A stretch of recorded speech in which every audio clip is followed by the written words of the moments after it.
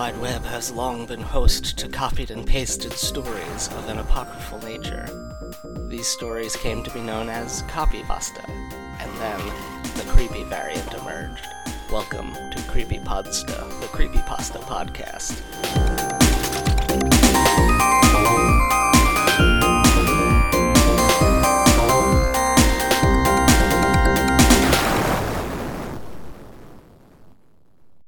Hello, welcome to the show. I'm the host of it, Jeff. I am recording this from way back in the past in June, and you're hearing it in October, I believe. Maybe November at this point. I don't have a calendar in front of me. But we're recording in a very warm room, and I'm doing another all the guests in the same room with me episode, and we're going to talk about the free-to-play.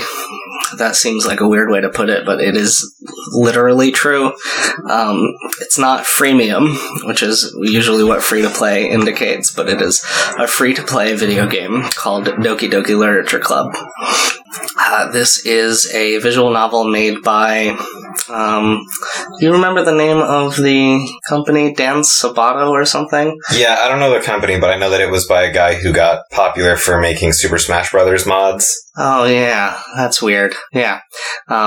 Anyway, that is my first guest. Please welcome back to the show, Chris Luminello. Hi. And also in the studio, weird to say, is repeat guest Leah Patterson. Yes, hello, it's me. And I guess let's summarize the events of the game first, and then we'll get into our interpretations and probably also interrupt each other.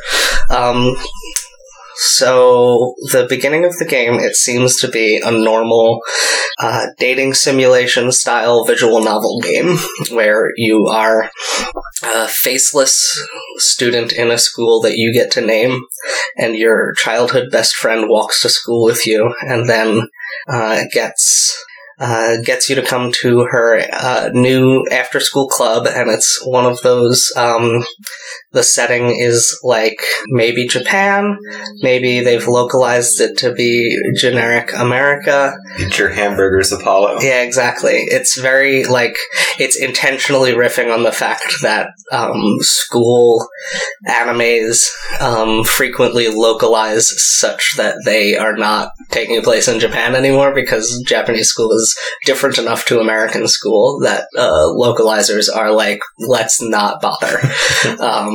But then they still will have an episode where they have a sports festival, which is something we don't have in American schools. Well, we just don't call it that. Yeah, I guess. We call it a pep rally. Is that what a sports festival is? The sports festival, as far as I can tell from anime, seems to be when everybody in the school participates in outdoor sports events. So field day. Yeah, but organized sports, your class is a team, and you go and compete against the other classes to win glory. That's what field day is, Jeff. When you're not in elementary school, you and your class fight other classes to the death. See, I thought you just threw water balloons at each other and gave the teachers a big headache. Maybe it was just my middle school. You went to Hunger Games middle school. I didn't. I had field day in middle school, and it was just basically a carnival out on the gym field, dunk tanks and water balloons. I know, and stuff. my school had this stick with this creepy head carved out of wood on top of it. I'm not even kidding. Jesus. And then all of the homerooms would fight each other in all these different sports, and then you would get to, your homeroom teacher would get it the next year, so you wouldn't even get to look at it every day. It was like you were winning for your teacher. Okay, we're changing the premise of this episode to be about Leah's high school experience. No, it wasn't. It wasn't high school. Story. It was middle school. That was a public High school is probably scarier. Because, your high school has a very spooky name. No, it doesn't. Interlochen? Yeah, it makes it sound like it's, trapped between bodies of water. It is trapped between bodies of water. That's spooky. It's a very Lemony Snicket name for a school. No, the spookier part of the school is that we only used a fourth of the campus, so the other 3/4 were just empty cabins all year that we weren't allowed to go in. Okay, see, you're not defeating my point. Anyway, Doki Doki Literature Club. You go to the literature club. There's not very many choices in this first section of the game, which takes, like an hour? Whatever it is, it's too long. Yeah, a little too long. It's sort of, when you first boot up the game, there's 5 screens of warnings. This game contains graphic violence. This game contains depictions of mental illness. If you are easily upset by either of these things, maybe don't play. But if you're still unsure, here's a list to the specific potentially troubling elements in the story. You can click it, and it's on our website. And after that, it goes to the bright happy title screen and does not break kayfabe until a certain point through the story. You start to get a couple hints that something's weird, but there's nothing explicitly strange. So you go to the literature club meeting and you meet all the characters. The tsundere character, Natsuki, who is very mean to you, but obviously she likes you because she gets embarrassed when you're nice to her. What's the tall one? I actually was going to pull the up goth one. I'm really sorry. There's the goth one who writes really sad poetry. The one with the glasses and the really big boobs that she talks about every chance she gets. I don't think she has glasses. Yeah, does she not have glasses? No. You're projecting. Projecting a fetish. Yeah. You're just because she looks a little like Bayonetta, you're like, oh, she's Bayonetta. I don't know what Bayonetta is. Oh, Bayonetta is... she's a big, busty goth woman. She's, yes, as the internet would say, big titty goth GF. Jesus. Okay, Oh, Yuri. Yeah, Yuri. I didn't because that's the word they use for lesbian manga. Which is why I didn't think that that's what her name would be. Yeah. And then Monica, who is an NPC that is not one of the romance options. So you have your best friend Sayori, Natsuki, who is mean to you, and then Yuri, who is the quiet, bookish one. And yes, they often make jokes about how Yuri is tall and has giant boobs. These characters are all familiar to me from having watched different, high school animes. From watching different pornographies. No, I don't like animated pornography. The concept makes me uncomfortable. It's it's all the standard tropes. I watched Azumanga Daioh, is a 26-episode high school comedy, and it's I think it's an all-girls school, but it might just be that the classes are divided by gender. But it's just it's without the romance plot, all the same character types. So yeah, I mean, they're anime archetypes, I think is the idea. Yes. More than they are anything. Yeah, they're exactly that, and specifically they're the kind that you find in dating sim. And I mean, the narrator interacts with them in the same way that male narrators in anime interact with those tropes. It all fits. It all makes sense. And up to this point, you still have very little chance to actually make any choices. Anytime the dialogue boxes stop, you have basically a choice to continue, and occasionally you'll get a choice to say 2 equivalent things. And then the club leader Monica says we're going to do a poetry exercise tonight and come read our poetry tomorrow. The big club festival is in a week, and we're trying to prepare for that. So then you go home and you play a little mini game where you construct a poem by choosing different words from a list. And this is the first time you get a little hint that things are weird, because some of the words are depression and suicide and hunger and things like that. And depending on what word you click, one of the 3 girls you can romance has a little icon in the corner that jumps around because they like that word. And so if you're like me, the first time you play through, you try to avoid the sad words, and then the next time you're I want to see which of them likes which sad words, so I'm going to click all of those.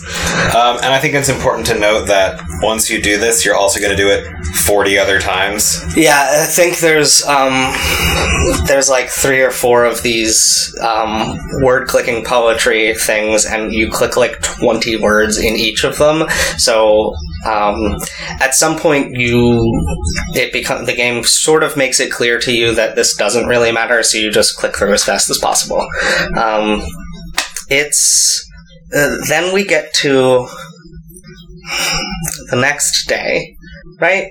Yeah. Well, no, when you're picking the words for the poetry the first time, there's like one little tiny inkling that something is wrong, because I think the first time you play it, suicide is an option. Yeah. But only in, like, and that's when you're like, wait a second, I understand, like, sad poetry, but that's so incredibly specific. Yeah. And then there's nothing else that's as sad or as intense as that word. Yeah. There's other, like, normal poetry. Yeah. In there. And then you're the next day and you read your poems to each other, and the game actually has a list of poems that it will randomly show you from the girls. There's, like, a couple different randomized elements to the game of, like, sometimes a weird thing could happen, but not every time. And can you just bring up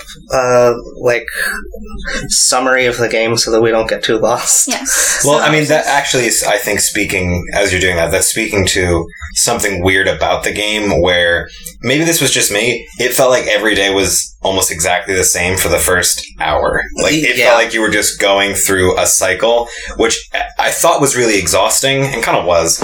But once it starts getting into, the big twist, all the reveals or whatever. Once it breaks the pattern, it's like a really stark break. Yeah, which is really effective. I'm not sure if shortening it would have helped.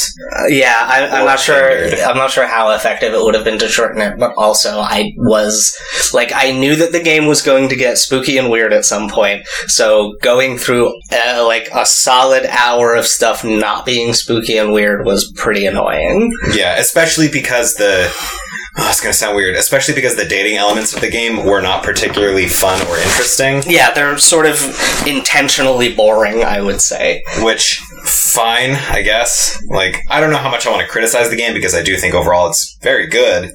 But, like, it was a slog to get to the good stuff. So basically, as we're leading up to the good stuff, we read the poems every day, and then we can choose which girl we want to hang out with for the day, for the remainder of the club, after we've shared the poems. If you choose Natsuki, you go and read manga in the closet. If you choose Yuri, she shares with you her vampire novel she's reading. And if you choose Sayori, I don't know what happens. Yeah, I didn't choose Sayori at all. Her the first time. Wow. Which is a shame, because she's probably the most likable of the... I don't know if you can hang out with... Oh, no. If you choose Sayori, you, I think you, fix her uniform, because she's bad at you retie her tie or something. It's like a little romance scene. I don't know what you're working on, but that's the image it shows you. It'll show you sitting next to Natsuki reading manga, or you sitting next to Yuri reading the book, and then the other option is you see Sayori with her tie messed up. I think it's important to note too that when you're reading the different girls' poems, their poems seem to fit the personality that they're presenting almost to a T. Except for Sayori's poems, which are usually about how she's trying to act happy and really there are dark things going on inside of her. Which just want to shake the mouse. Go ahead, you can keep going. And then as you get closer to the school festival, which I think is really is it the day before the festival or the day of the festival, where we break apart and we finally see what kind of a game it is? We never get to the festival. Right, so is it the morning of, or is it the day before? I think it's the day before. Okay. Also, I guess it's a little notable, Natsuki made cupcakes, because Sayori, promised, hey, I'm bringing my friend. Mm-hmm. So she made cupcakes for the new person. So you can decide which girl you want to hang out with to prepare all of the final things for the sports... Is it the sports festival? Even though we're bringing poetry to it? It's like the club's festival or some stupid thing. Well, for the festival. Yeah, it's just I think it's a seasonal festival. It's a meet and greet. Is it still recording? Yes, it's still recording. I just wanted to turn off the computer sleep function so that the computer won't fall asleep and stop recording. So as you get closer and closer to the festival, Sayori's poems get sadder and sadder, and finally you're met with a poem that is basically just over and over again the words, get out of my head, begging someone to leave her alone. And then I think it's the day of the festival. And you go to walk with her to school. It's the day before. Sorry, the day before the festival. You have the chance to hang out with one of the girls at their home, and then. So you can hang out with them, and then you have one more meeting before the festival when you're discovering everything, or when you're discussing everything that has to do with the festival. And Sayori doesn't show up, which is mysterious because she's the one who is so excited about getting you to join the club. You have an encounter with... Oh no, this is the first encounter with Sayori. I forgot, there's 2 times when you go to her room. And then you grow concerned about her because you start texting her and she doesn't answer you. And you go to her house and discover that she has hung herself. No, not yet. That's the day of the festival. You have an encounter with her where she explains that she's depressed, and then you have the chance to either confess your love for her or turn her down. I totally forgot about that. That happens the day before. Well, now and then the next day, regardless of what you say. Yeah. Well, you go and I like the first encounter with her in her room because she skips school or something, and you go up into her house and to her room, and you're like, oh, this is going to be bad. And then she answers the door and she's like, hey, sorry, I'm just having a really bad brain day. And she explains her struggles, and your character is very supportive. I can't understand what you're going through, but I'll be here to give you whatever you need. And it's really sweet and blunt and direct in a way that video games usually aren't about mental illness, which I liked a lot. It's the game obviously gets more troubling later on, but this first sort of thing with her being there's nothing in my life that's happening to make this happen, and there's nothing you can really do to change it. You just have to be my friend, and then your character is yes, of course. I think it's worth noting though that in the beginning of the game too, during one of your first interactions with her, you complain about the fact that she sleeps in all the time and that she's always running late. And it's later discovered that it's because she's depressed. Mm-hmm. Well, yeah, she has, she's just is sleeping too much because of that. And then you have a final meeting, and you get to choose which girl to hang out with to work on a festival project. You can go make cupcakes with Natsuki. I don't know what you do with Yuri because I skipped that one. And then when you go home, you can do something with Sayori. I don't remember. And then you go home and you have a talk with Sayori because you're neighbors, and she is I have a big crush on you, and you can either be I think that would get in the way of our friendship, or yes, let's be a couple. And then you wake up the next day and she's not waiting for you to walk to school with you, and then you go to school and she's not there, and then you go home to check on her, and that's when you find that she has hung herself. Right. And then the game breaks, yes. Does it at this point show the little notification Sayori.chr has been deleted? No, not yet. So what happens is it glitches and it automatically brings you back out to the opening screen, and then it doesn't give you the chance to continue your game. You have to start a new game. Yeah. You start a new game, and then it starts normally, but every time you would see her or her name would come up, it's just a bunch of glitchy letters, and then it glitches again, and it says that she's been deleted. Yeah. And then you go back to the opening screen again, and she's not there. Yeah. Then you start the same loop again, and it's the same, but Sayori's not there, and no one seems to know that she ever was there. Mm-hmm. And so, Monica is the classmate that brings you to the literature club, and then you have the opportunity to have scenes with Natsuki or Yuri, and not Sayori. And Monica, I think, has some new dialogue here about how she wants to get closer with you, and, be a good friend with you. And then you go through this, and you eventually are working on a project with Yuri, and she pulls out a big knife, and has crazy in her eyes, and then you discover that the dating sim anime archetype she is yandere, which is the crazy girl who likes you so much that she wants to kill you, which is not a thing that exists in real life generally. Obviously, there are stalkers. I mean, if you watch Lifetime, it's... Yeah. That's the only kind of relationship that exists. They portray this in anime as one of the 4 types of teen girl that exists. Yeah, and what's really jarring here, too, is visually, like, you keep saying that her eyes get crazy, but they're photorealistic. Oh, yeah, they're eyes. photographs of eyes at this point goodness. in many of the, like, scenes. Yeah, it's, so then she, stabs herself through the heart, and you have to advance the screen like 90 times because you are sitting there in shock for the entire weekend because this was on like a Friday evening. You also barf. Do you? Correctly. Oh yeah, I think you do barf. You barf a whole bunch, and then the game makes you sit through what probably is only like 2 minutes, but what feels like 10 minutes. Yeah, you can just click the fast forward button and it'll fast forward. But it still takes. It shows it to you, yeah. And you slowly watch the see blood darken as blood actually does. And you see her body go gray. And you see the sun go down and come up. So, like, the implication is that you're sitting there. Not implication, it's... You are sitting there for 3 days straight, staring at your friend rotting.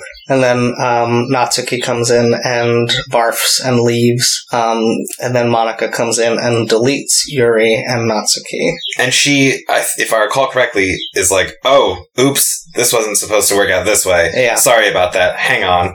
And then, like, walks away. While all of this is going on, though, too, the game starts glitching here and there in really suspicious ways. Like, you can't choose dialogue that's not looking positively at Monica. Yep.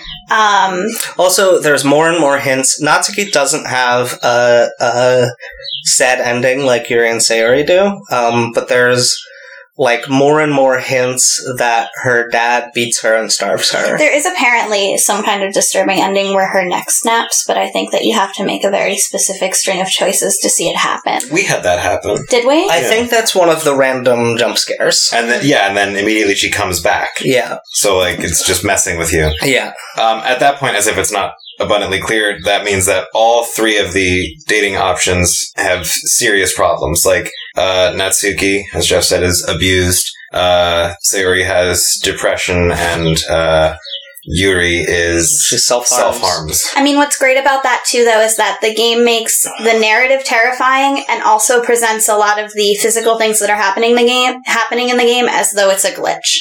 Like, text is cut as if your screen is just freezing while it's switching between letters. The screen goes black and white a lot. It's all presented like this is actually not something that's supposed to happen in the game, but that your computer isn't running the game correctly. Yeah.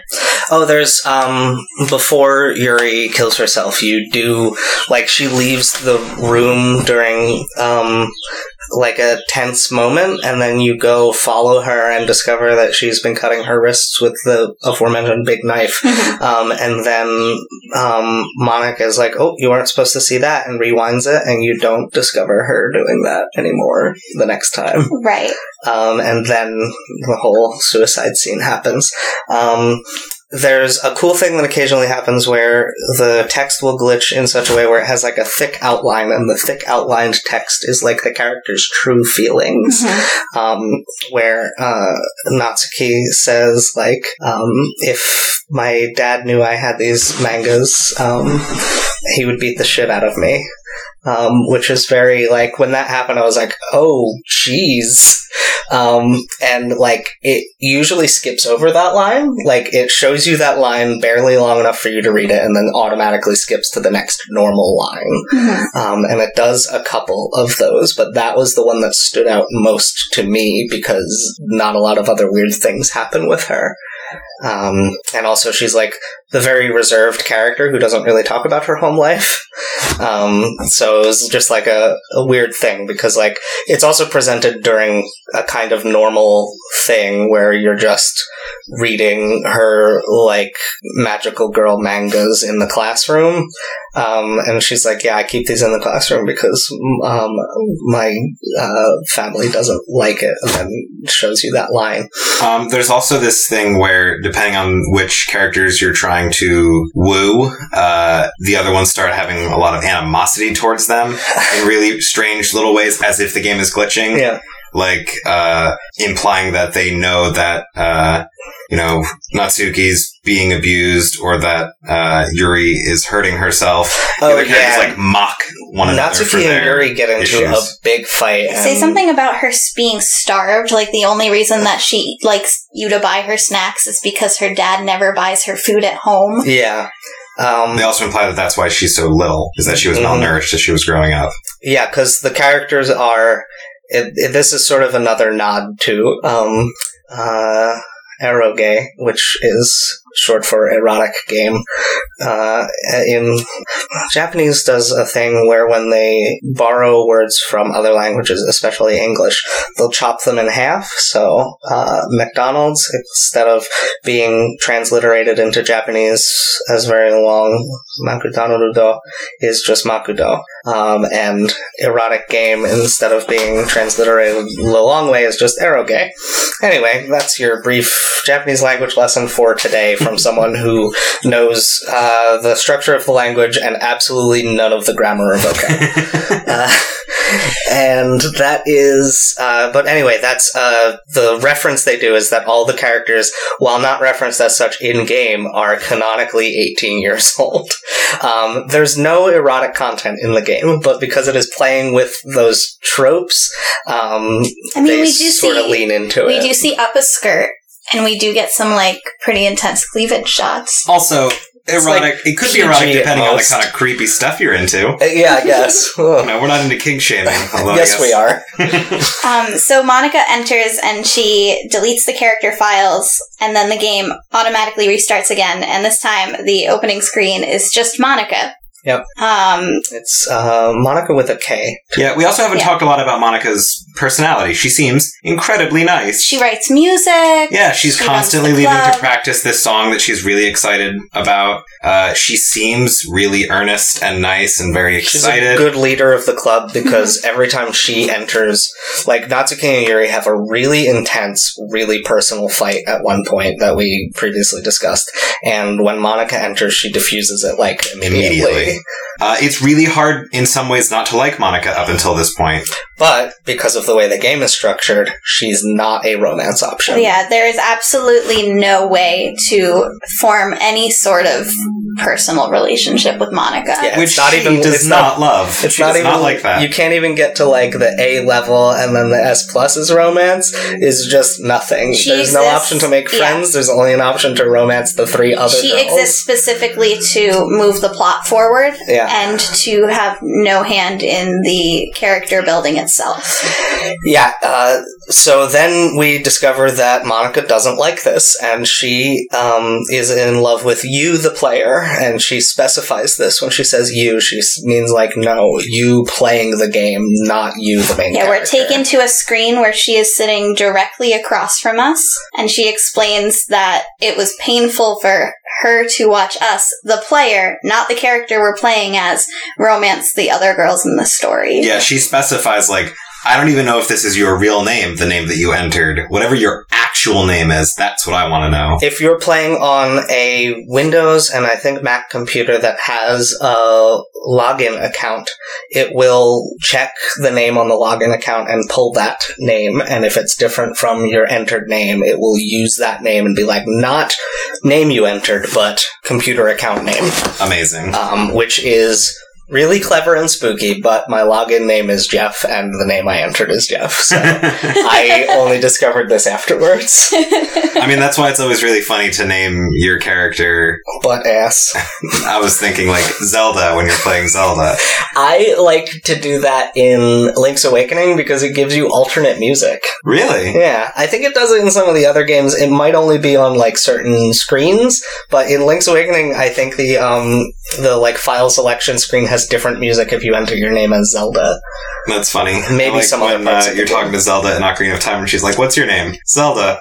Huh. It's familiar somehow. Interesting name. Seems familiar somehow. I missed the era of games where you got to name yourself in the game. So, like, I played a Pokemon game for the first time ever, like, 4 years ago. And I named my first, 13 Pokemon Jesus because I thought it was funny. Yeah, there's, Pokemon is really good about that because not only do you get to name your character, you also get to name your rival and all of your Pokemon. Your rival, Dix.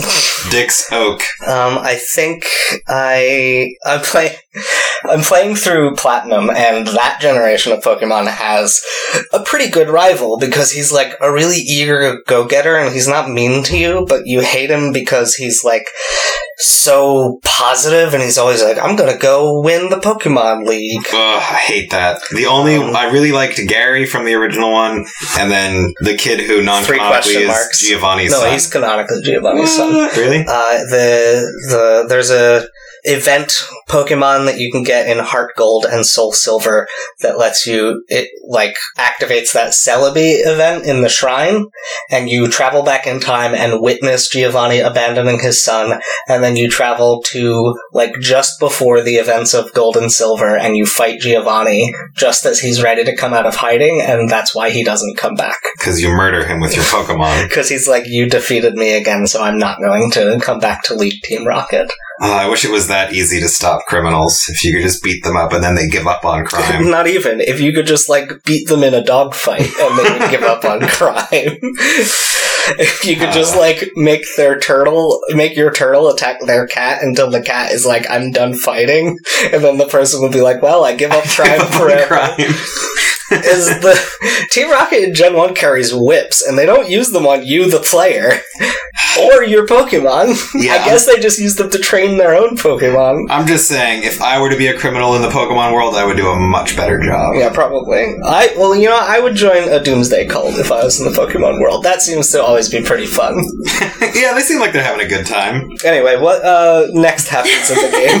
We're almost to the end of it. So Monica sits at the table and she explains to us that she knows what's going on, and she basically confesses her love and then also explains that she amplified the worst part of the other characters' personalities by going into the files and altering them, which also explains the glitches. And she did not do this out of malice towards them. She feels pretty guilty about it. Mm-hmm. She was just trying to turn you away from them so that you would be interested in her only. And then you're stuck in a loop in the game talking to her, and she has 37 phrases or something that she'll say at random, which are sort of random trivia facts, until you go into your computer files and go into the game files and delete monica.chr. And as you do this, Monica starts to panic as she starts to be deleted from the world, and eventually she pauses and she accepts it and she confesses that she still loves you and she's sorry for what she did,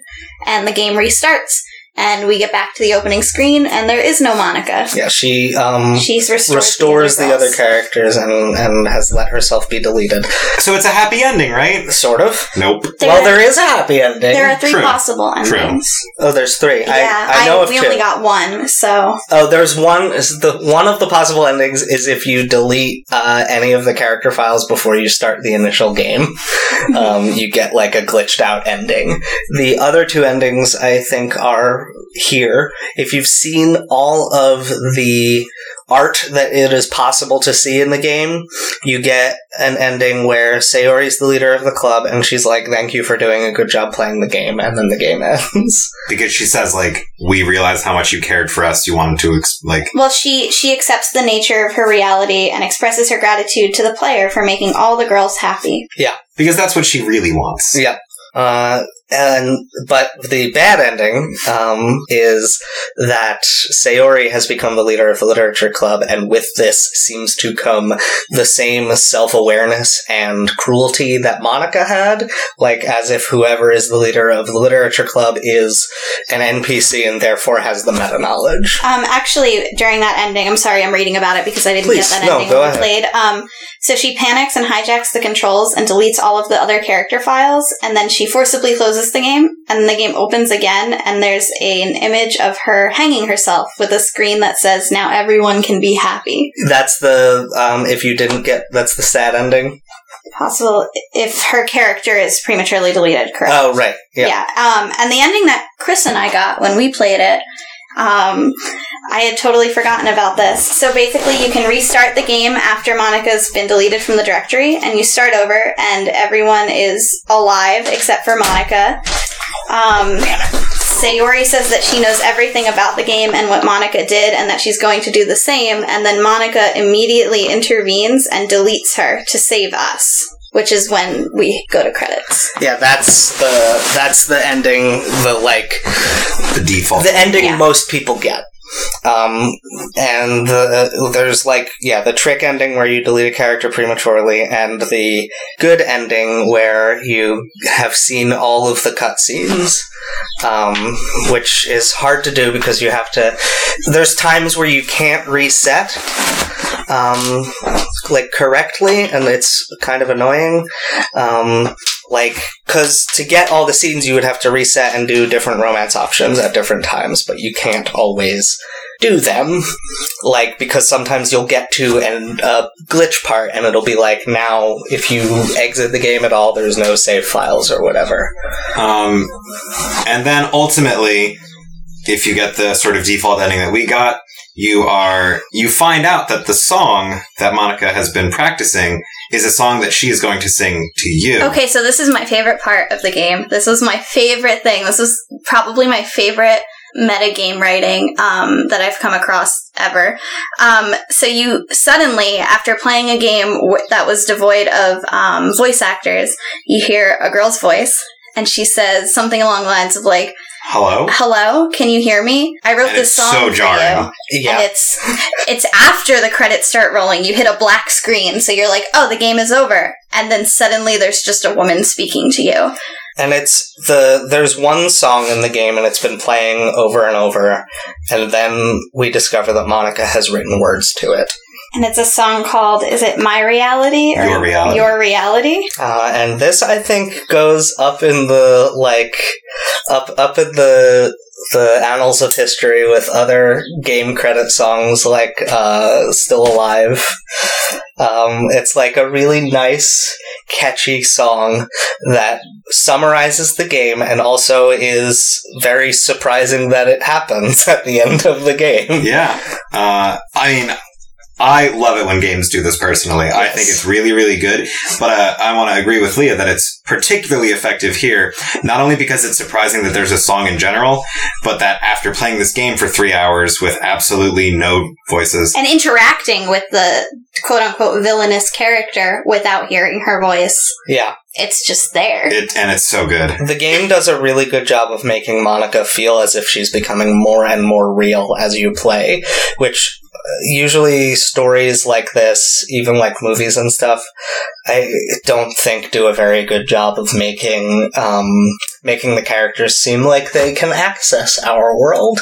There's a classic Animal Man comic written by Grant Morrison in the late 80s, I think, and that comic, because it was sort of a really obscure hero, he was allowed to do whatever he wanted, and Grant Morrison took a lot of drugs in the 80s.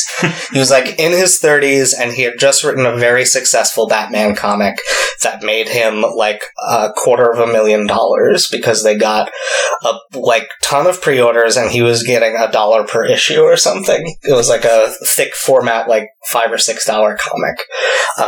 And so he spent that money traveling the world and doing a ton of drugs while he wrote comics. Living the dream. And one of the comics he wrote, Animal Man, sort of gets into metatext and multiverse stuff. There's a whole issue where he encounters this dying coyote, and the coyote tells him his whole life story. Are you sure this isn't that episode of The Simpsons where Homer eats the chili? Yeah, it's that one. Yeah, you're right. I got it wrong. No, but it's this grimly serious Wile E. Coyote type of character, and he explains his whole tragic backstory, and then after, it's a whole single issue, and then at the end of the issue, Animal Man's I'm sorry, I don't understand what you're saying. So he, didn't hear any of the story. Anyway, then there's an issue of that where he meets the creator, and the creator is a writer of comic books named Grant Morrison. And before, leading up to this, there's a page where he turns and looks at you, the reader, and it ends the issue with him saying, "I can see you," while looking directly at you, and it's really effective. Pretty and good. The two most effective, I think, fourth wall breakings, Doki Doki Literature Club is really effective. Animal Man is really effective. I haven't seen many other stories that are very effective. Lots of stories try to do this, though. There's a Kurt Vonnegut book, Breakfast of Champions, where a character that he's been audiobook. abusing for, half a dozen novels, he just self-inserts himself into the novel, apologizes for making his life so hard, and then ends the book. And that's pretty good. My mom called me recently because she's been slowly slogging through the Dark Tower series for Stephen King's a character. Yeah, for literally her entire life. Yeah, I was going to say she hadn't read that before. She's Stephen King. She just reads very slow. She owns all of them. Same. It's just she called me and she was so excited and she was like, "Leah, these characters have all just realized that they are in a Stephen King novel and they're on their way to his house." And she was like, "I'll have to call you back. I'm so excited to see what happens." And I feel like her reaction was really indicative of how well he built up to it. Just where she was like, "Oh my god, I'm so excited that they're going to walk in and they're going to meet the person who's writing this story right now."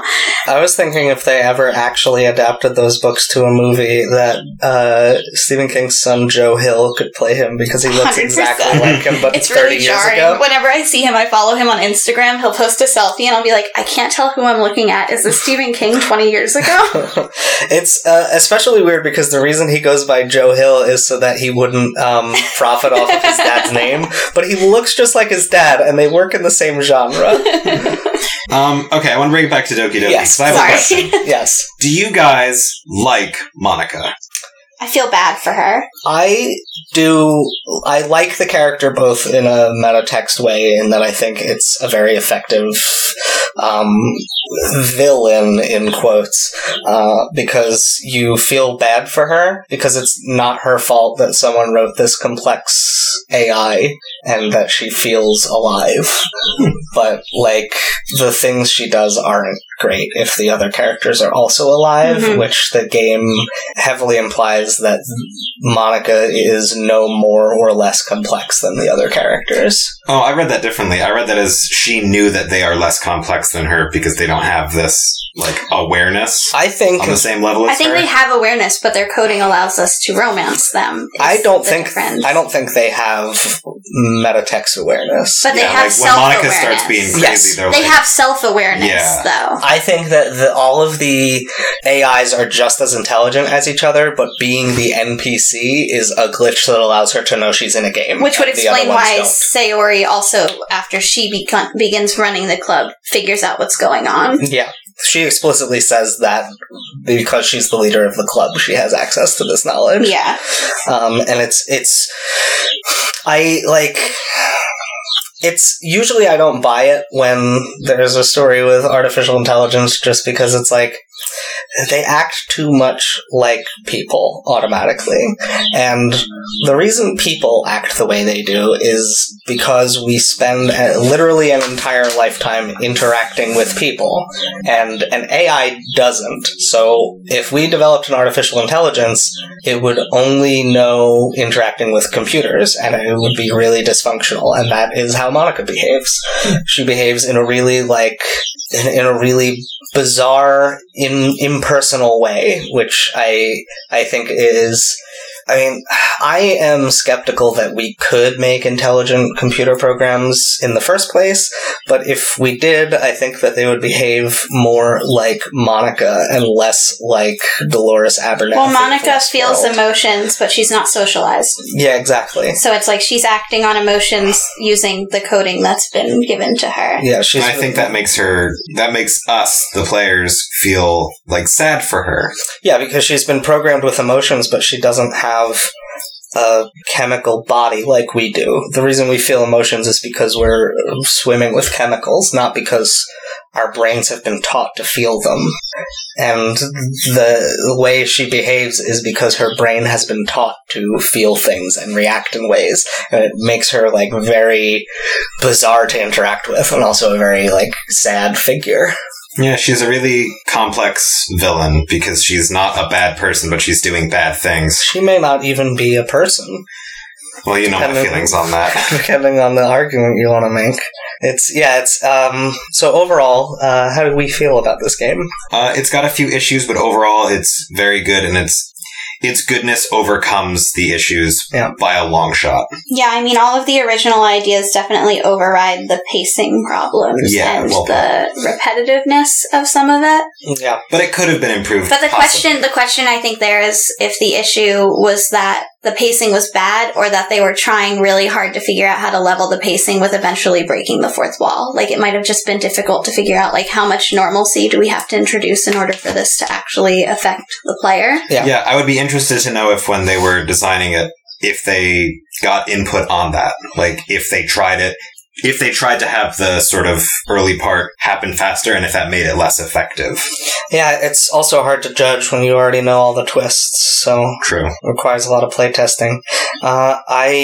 There's an interesting AR game with this game where the .chr files are not actually functioning game code, but they are actual files. None of them are this proprietary .chr format. One of them is an audio file. One of them is an image file. I think another is a text file. Might be one that is an image file that has like a waveform on it or something. But there are all these different files, and they all play little pieces of information or give you like pieces of information that some people have decoded to discover these weird hints at this alternate story. And listeners of this show know that, and Seeing Rabbit listeners know more, that I like to watch the Game Theorists channel on YouTube, and the host there, Matt Pat, his theory on this game was that the plot of the game is that these characters were developed for a different video game and then put into this project hastily, which is why they are robust AIs for a very limited choice visual novel. And that Doki Doki Literature Club is sort of just like a free game to promote this company's later game that is coming out at another time. And I don't know how much I buy that, but there is definitely something going on with those extra files that indicates a different and larger story. I think maybe it might just be unrelated pieces of another story. Like there's also the novel that Yuri reads, something Markov. It's some like vampire novel about like Dracula. Yeah, it's some Dracula novel about these Draculas that encapsulate everyone's blood. It's like some of the stuff that's found in the secret files seems to also line up with the little plot that we learn about Yuri's favorite book series. But anyway, that is neither here nor there, I guess. What's the spookiest part of this game for you, Chris? I mean, the most unpleasant was watching Sayori decay. That really bugged me. Yuri decay, excuse me. That really bugged me. Yeah. Because it felt so helpless. Like, I was skipping through and I was like, why am I still skipping through this? It's so unpleasant to look at. Yeah, there's nothing you can do about it, and it makes it like, it's very effective imagery, mostly because it's upsetting, and that is the intended effect. How about you, Leah? So viscerally, like, the thing that scared me when I was playing the game was Yuri's eyes, because I don't like body horror, and that was like, that's the same as like that Snapchat filter where you used to be able to like face swap. I fucking hate those. It's so scary. Everyone thinks it's funny, and it's not. It's horrifying. I mean, it's funny how much you hate it. I hate it so much. It just like skeeves me out. On another level, though, when we finished the game, every time I got a pop-up of my computer for the next week, I was like, oh my god, I'm not done with the game, and I kept being like, do I need to delete the game? Is it going to take over my computer? Is it just going to pop up and I'm going to have to play something else scary? And I think that was something... It's really affected horror. Yeah, that's something that I've never experienced with a game like that. And it wasn't even like when you watch a horror movie and you're like, there are ghosts in my house. It was like, well, I already know that they can go into files in my computer and read information. So how am I to know how far they'll go? Yeah, I some of that stuff is some of the stuff I've wanted to see in a horror game that hasn't happened, where it actually like interacts with your system. The first Metal Gear Solid and its remake, Metal Gear Solid Twin Snakes on the GameCube, read your memory card at one point, and a character in the game who is a mind reader will talk to you, the player, about the games you've been playing. Like, I see you like to play Castlevania. If you have a Castlevania save file, or if you're playing on the GameCube, we'd be like, oh, I see that you're a fan of Super Mario. What was that Cthulhu game I played this winter? Eternal Darkness? Was it Eternal Darkness? Yes. I played Eternal Darkness this winter, and there's one... That's the other one I was sorry. No, it's okay. Go ahead. As you start losing your mind, which is just a mechanic in that game because Cthulhu, your sanity levels, there's one portion of the game where the save screen pops up, like the box to hit save, and then as you hit it, it says erase entire game. And it just started loading as if it was erasing the game. And I basically burst out crying. I believed that was a thing that was actually happening. It made me feel like I was losing my mind. That game also will show, like, on-screen TV, like, volume lowering or channel changing. And my, like, dream has been for there to be a new Eternal Darkness or spiritual successor where they interact with games on your hard drive and stuff. Like, imagine you're playing a game on the PlayStation 4, and suddenly it switches to Netflix and starts showing you a movie. That would be very good. Or it switches to YouTube and shows you a scary YouTube video. Exactly, that sort of thing. Or, like, it shows you, like, system UI, fake system UI to show you, like, messaging your friends. Mm-hmm. And you're not doing it actually, but because the developers know what the system UI looks like, they can make it look like you are. Well, Eternal Darkness worked especially well for me because I played it on my tiny tube TV. Yeah. So when it started to have the visuals that would have matched up at the time with what this TV's volume and, like, channel settings looked like, I thought it was actually happening. There was no way for me to know that it wasn't. Yeah, it's, that type of thing is really effective. And Doki Doki Literature Club does a good job of it, but I think that my spookiest part is the tension and dread from the first time Sayori doesn't come to school, up through, like, that tension breaks when you go and meet her in her room and she's fine, and then it builds again to when she hangs herself, and I found that really, like, sad and upsetting, as, like, you were mentioning earlier, with the Yuri scene. It creates a very helpless feeling, like there was nothing you could do, the game was rigged against you, which you discover later it was. It's a good game. Any final thoughts before we move on to plugs? Nope. Okay. What about, should we talk about the title? Doki Doki Literature Club? I don't know anything what is Doki Doki? Doki Doki is the sound effect for a pounding heart in Japanese to indicate that it is a romantic or exciting thing. It's used for both. So it could be, because this is romance, it's the romance context, but it's also sometimes used for, like the video game Doki Doki Panic, which is about... romance? No, it's just like to be like, it's an exciting adventure. But in horror, I guess, like when you watch a horror movie, something that they use often is the sound of the beating heart. Oh yeah, it's I guess like a double entendre. Yeah. Nice. I didn't pick up on that. Yeah, it's usually translated just as heart pounding, even though it's an onomatopoeia. Also, real quick, have either of you guys ever played a dating sim before? Like, did you come in with any background? I played some on, like, stupid.com when I was, like, 7. I played them in high school, not extensively, and not any of the especially horrific or erotic ones. Or combination thereof. Yeah. Well, there's one that past guest, Tara Hansen, keeps trying to get me to play that's written by the guy who wrote Madoka Magica, which is probably my favorite anime. It's incredible. It's really, really good. And it is very erotic and horrible. You wake Is up... it horrible because it is erotic? It's both. Okay.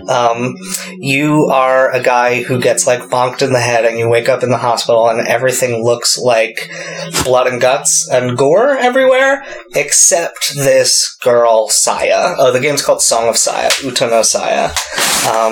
And you slowly discover that that in reality, everything is normal except Saya, who's horribly, like, disfigured and deformed, like she's a monster lady.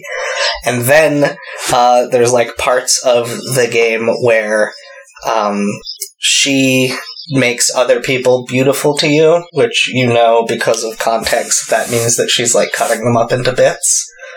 And it's the reason I don't want to play this game is because I'm uncomfortable with the erotic nature of the game. But I'm interested in it conceptually, at least.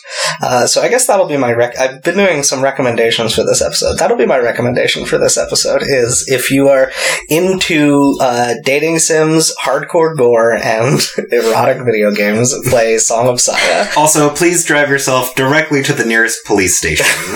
No, I'm not into any of those things, but keep in mind, a friend of mine recommended this to me. That friend is a murderer. Go to John Wayne Gacy recommended this game to you. She's a normal person with eclectic interests, just like any of us.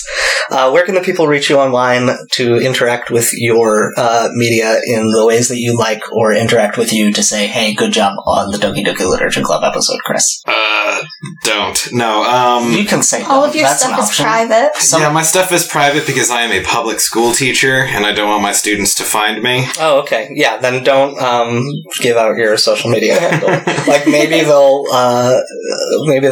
listen to this episode if they Google you or something. Which is fine. I don't think I said anything terribly bad. I could use an alias for you and go rename the old episode. No, I don't. It could be like the captain on True Crime Garage. He's like a first grade teacher or something, so he's just called the captain.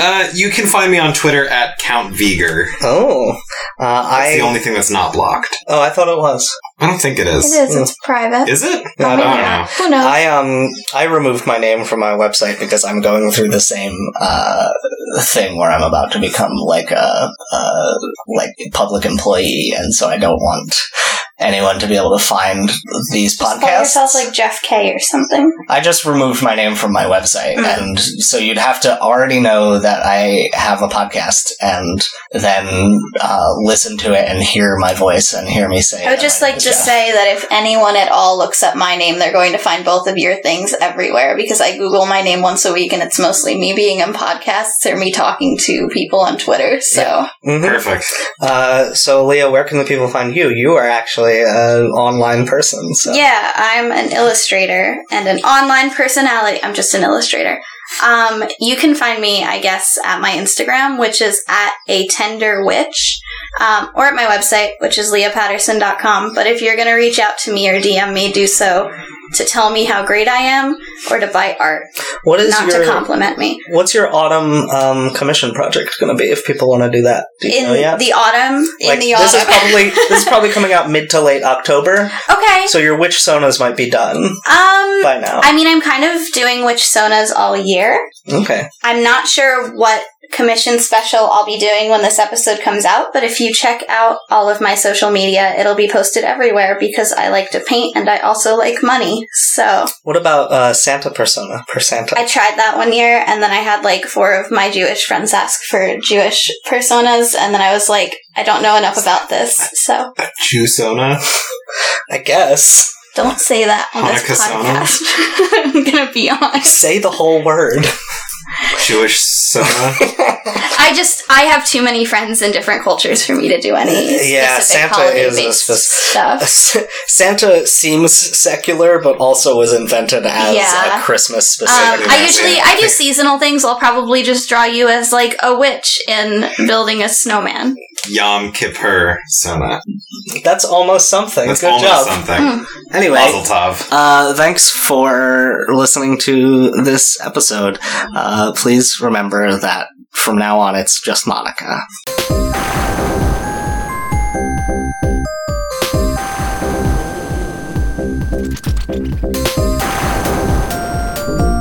Oh